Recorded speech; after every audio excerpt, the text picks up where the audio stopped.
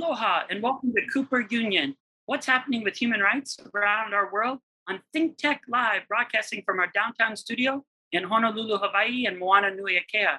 I'm your host, Joshua Cooper, and today we're looking at the most powerful weapon for Ukraine, truth. Nataliyan's role to fight Russian aggression. And I'm so honored to be joined with Nataliya, the co-founder and CEO of Nataliyan. Nataliya, thank you so much for joining us. Thank you. It's my pleasure to be with you tonight. Actually, your morning, our night. Yes, and truth is known as the first casualty of war. And in Ukraine, though, the women in the war are making sure the truth is alive and well. Nataliyan was born with a bold vision to create a Ukraine data battalion to inform people in conflict and the entire world with what's really happening in the senseless war. Can you share with us how you were inspired to create such an important instrument?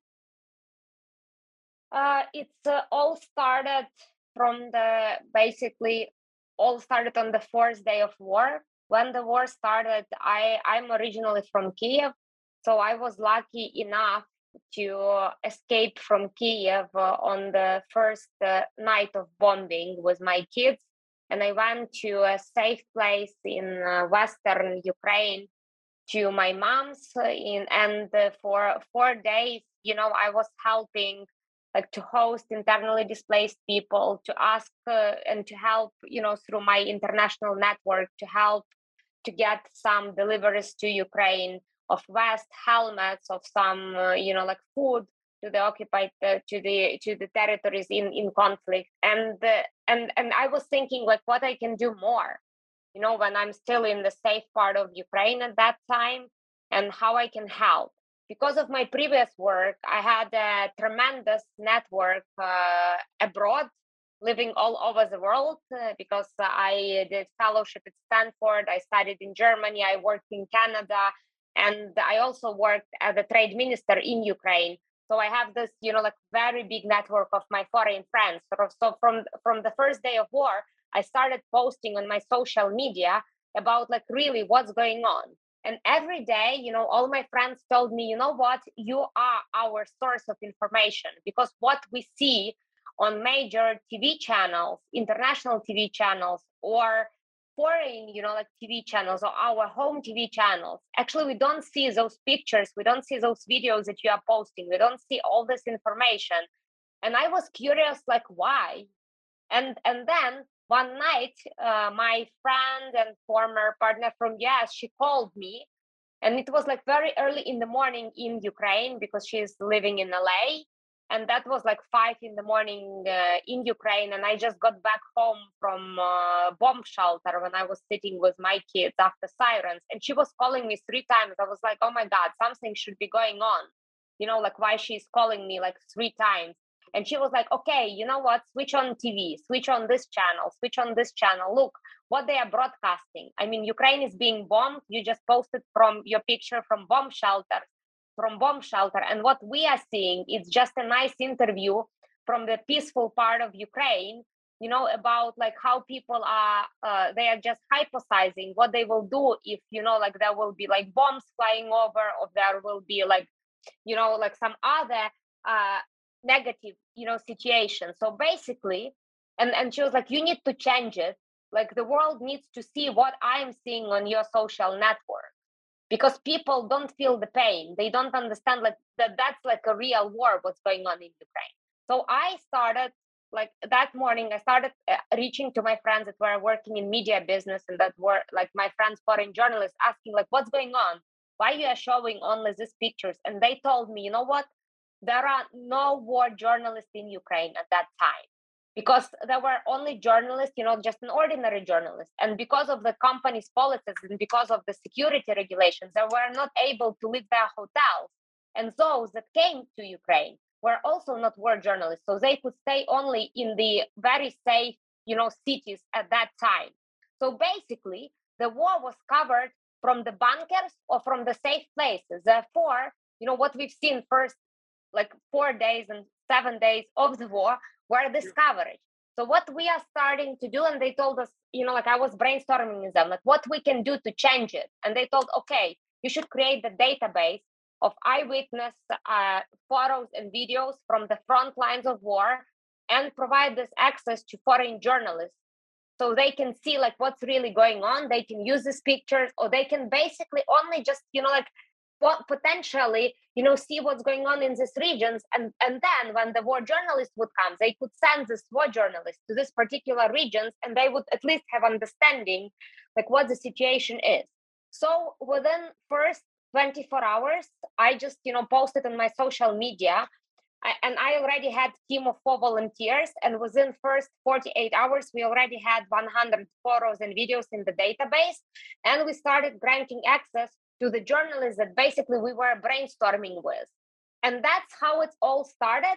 And the idea was, look, we need the world to see what's really going on in Ukraine, because we need help now.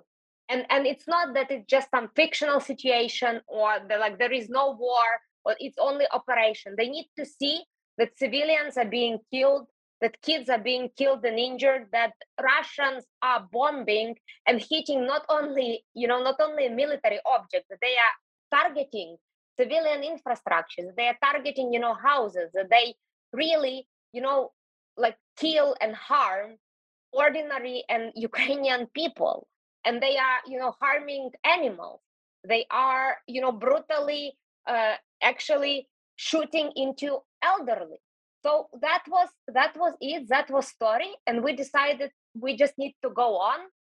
And our work from one side became kind of easier when a lot of foreign and international channels, they send their war photographers and war journalists into Ukraine that could do the coverage. But even with them, there were so few of them in Ukraine. And there were so many dangerous places that even those war journalists could not go.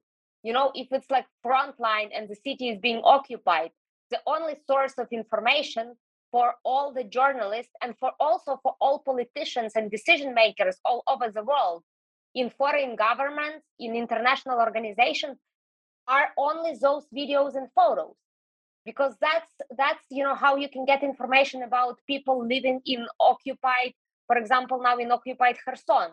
It's from the eyewitness videos and photos, and from some intelligence information.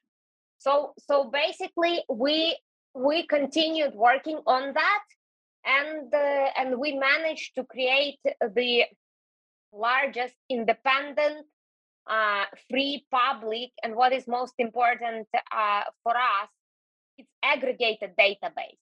So we are aggregating photos and videos from different sources, and we are making life of journalists, politicians, researchers easier, because we are actually sorting these videos into groups. So they are all divided into dates, they are all divided into regions, and they also have tags, what you have, and they also have description on what's going on the video, and they have also the named source where we took it, if we can. So we divide them into trusted information.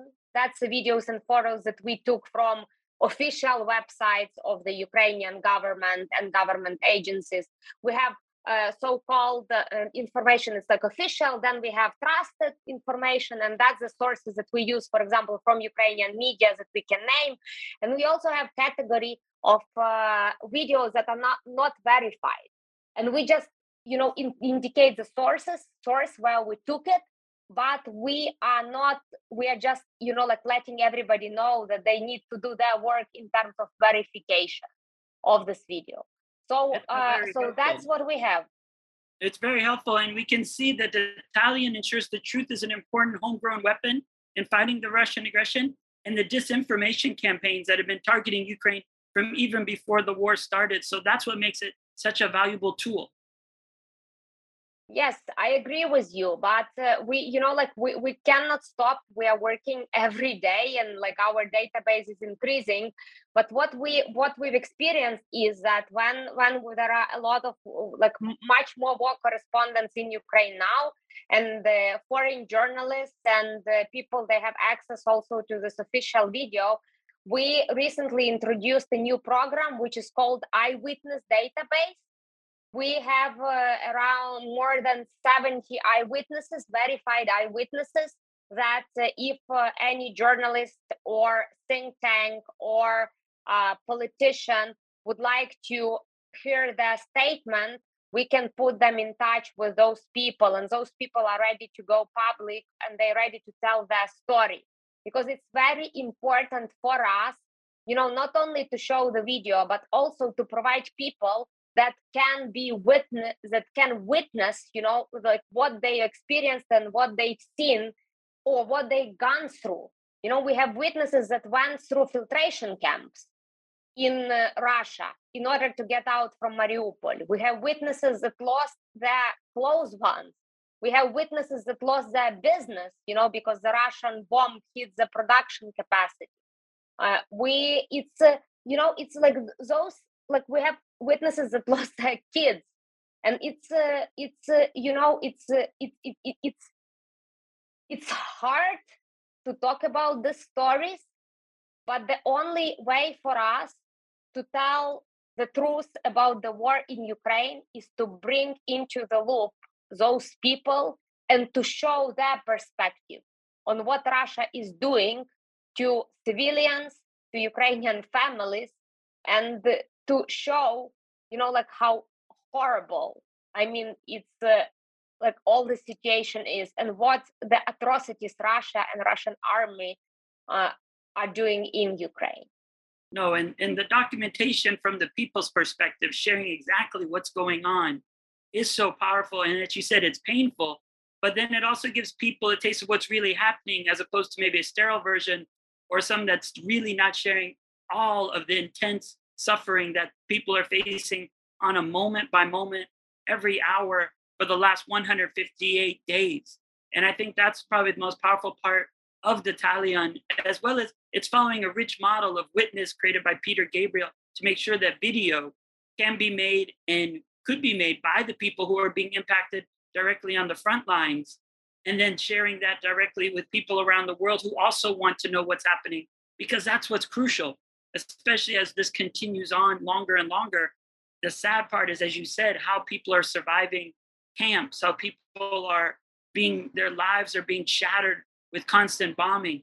And just being able to see that footage raw allows people to experience what you're sharing, which is why it's so crucial, especially as you also begin to share it with policymakers, that it's then a tool as well to be able to guide people and governments to make better decisions on what's really needed on the ground. Maybe you can share how the information has been used.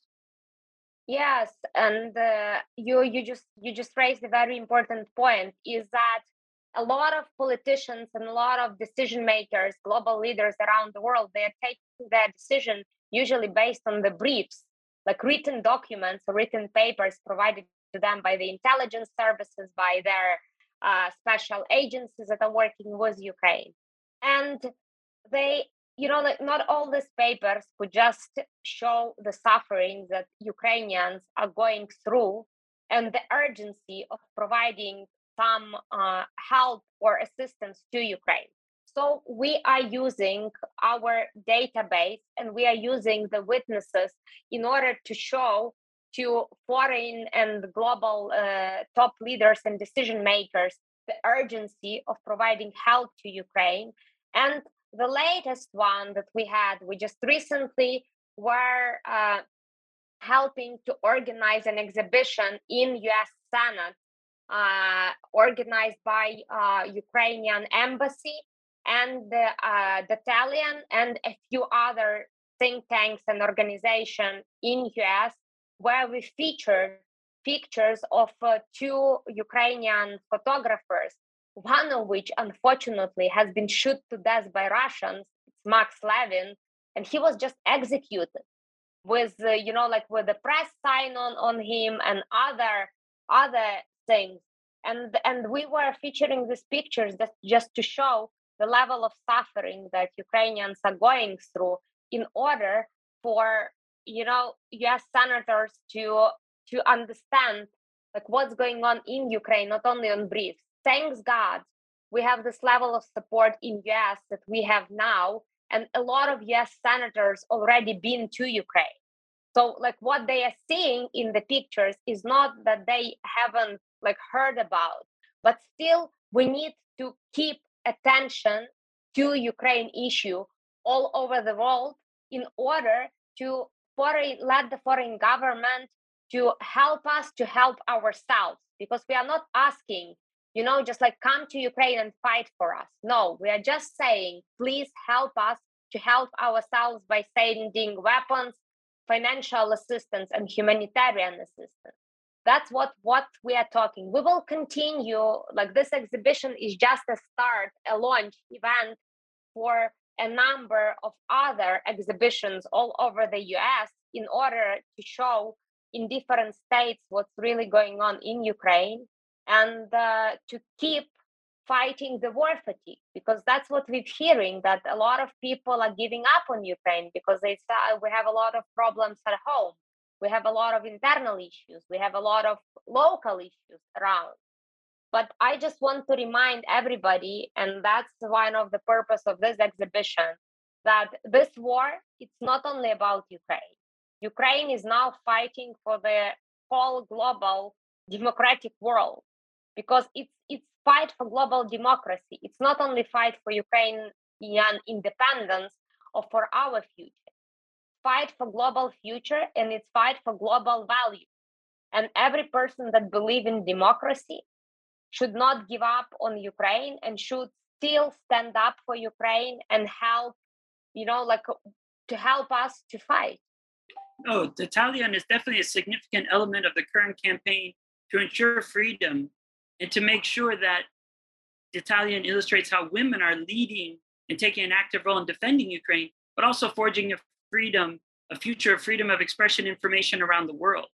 Because that's really a larger campaign that also exists of the disinformation by autocratic regimes to try to sow division and also make sure that there is not the unity that we've been able to see and have maintained so far in the movement for democracy, human rights, justice, and freedom inside Ukraine. Yes, you're right. And I think that the women angle is very important, because 75% of the Italians' whole team are women. Most of them are mothers and wives. Some of them are even, like they have grandchildren. So basically what we are doing and what we are fighting for the future of our kids. We're not fighting for our future. Some of the women are still in Ukraine, and that's their decision. They decided to stay to back up their men. Some women are left the project, are in and went to Ukrainian army.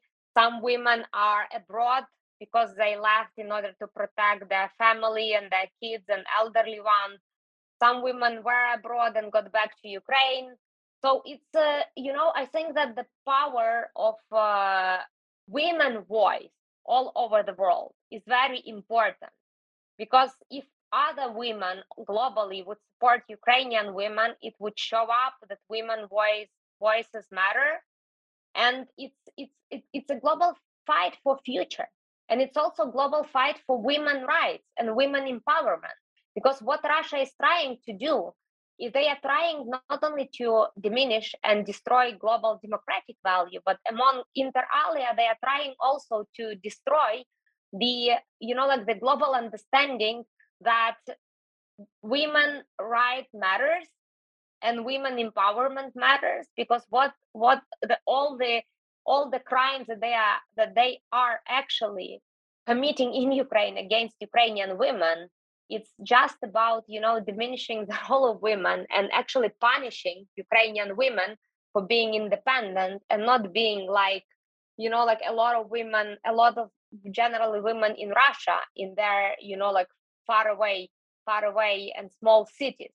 So it's a fight for part of democracy, which is women's rights. And I'm happy that our team is notwithstanding all the problems that Ukrainian women are now facing, and there are a lot of problems, because a lot of people are internally displaced. Some people are living, so that part of the family are living in destroyed houses. Some are living in destroyed apartments.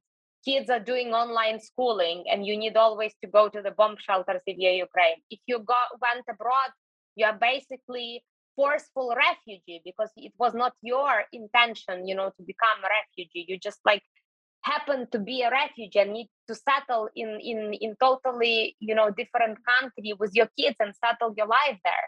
And notwithstanding all these problems and all these issues, Ukrainian women are fighting. Some are fighting on the front lines, some are fighting on their own front line. So our front line is informational front line, and all our women are working.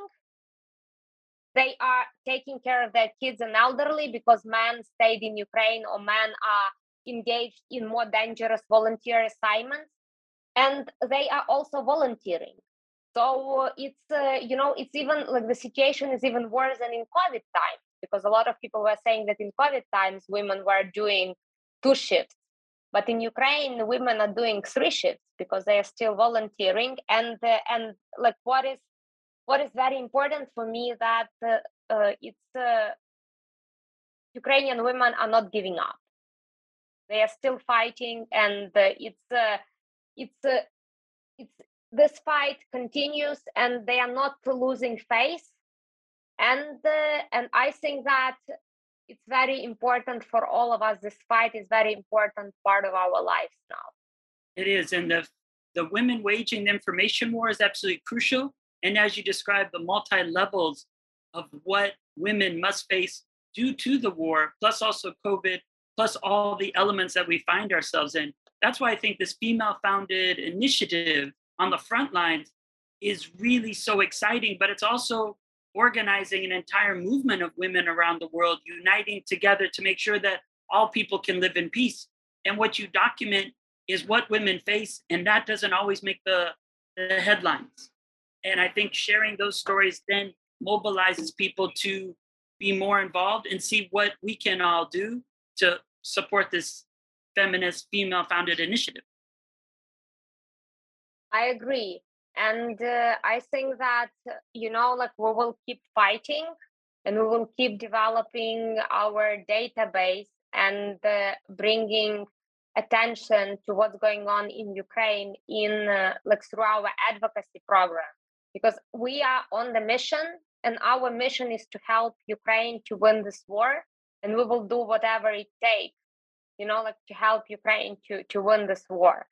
Like we will do it with our database, we will do it with our interviews, we will do it with the eyewitness statements, we will do it through participation in major events and telling the truth what's going on. We will do it by asking, our foreign audience to donate and to help Ukraine through different initiatives. And we're also partnering with a lot of other Ukrainian projects that are also working on the front line, on informational front line, because we believe that if we are united, we have more power.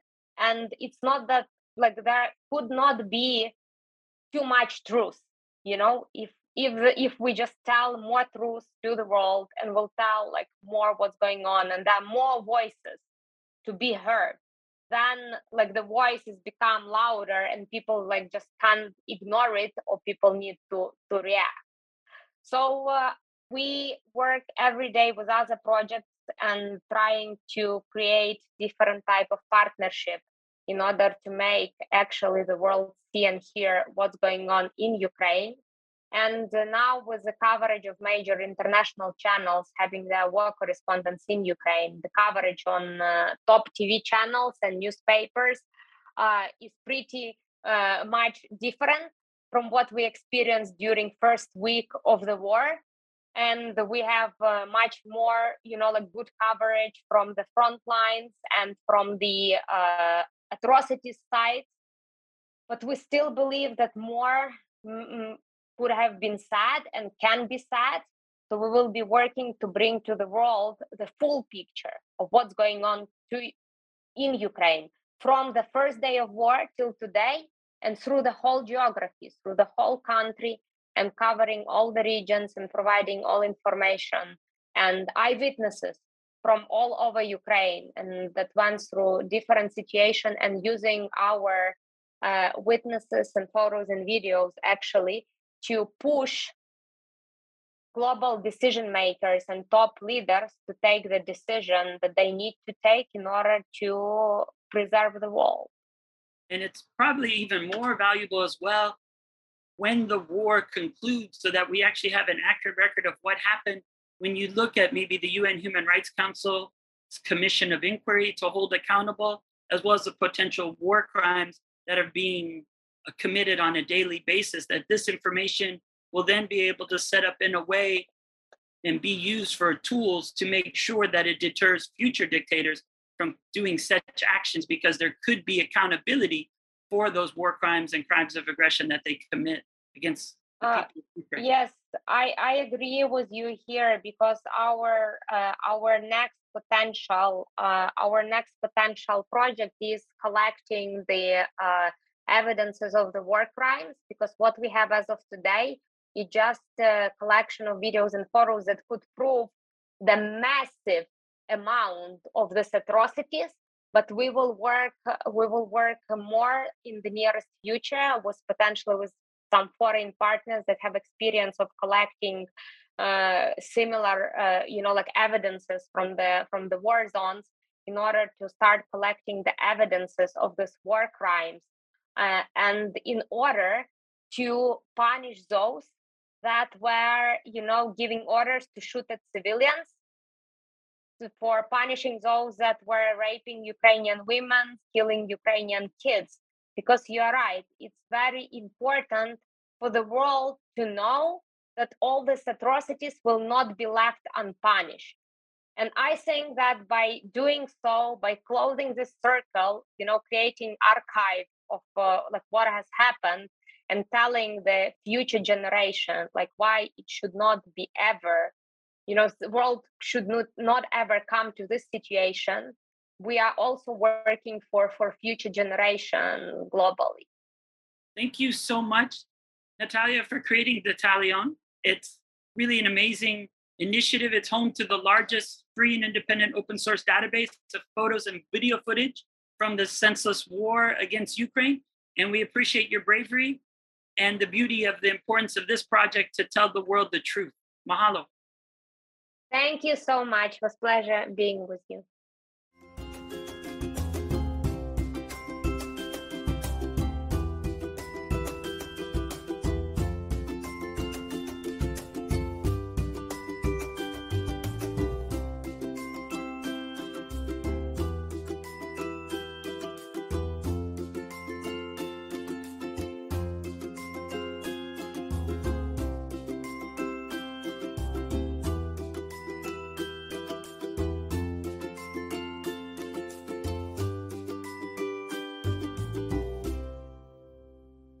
Thank you so much for watching ThinkTech Hawaii. If you like what we do, please like us and click the subscribe button on YouTube and the follow button on Vimeo.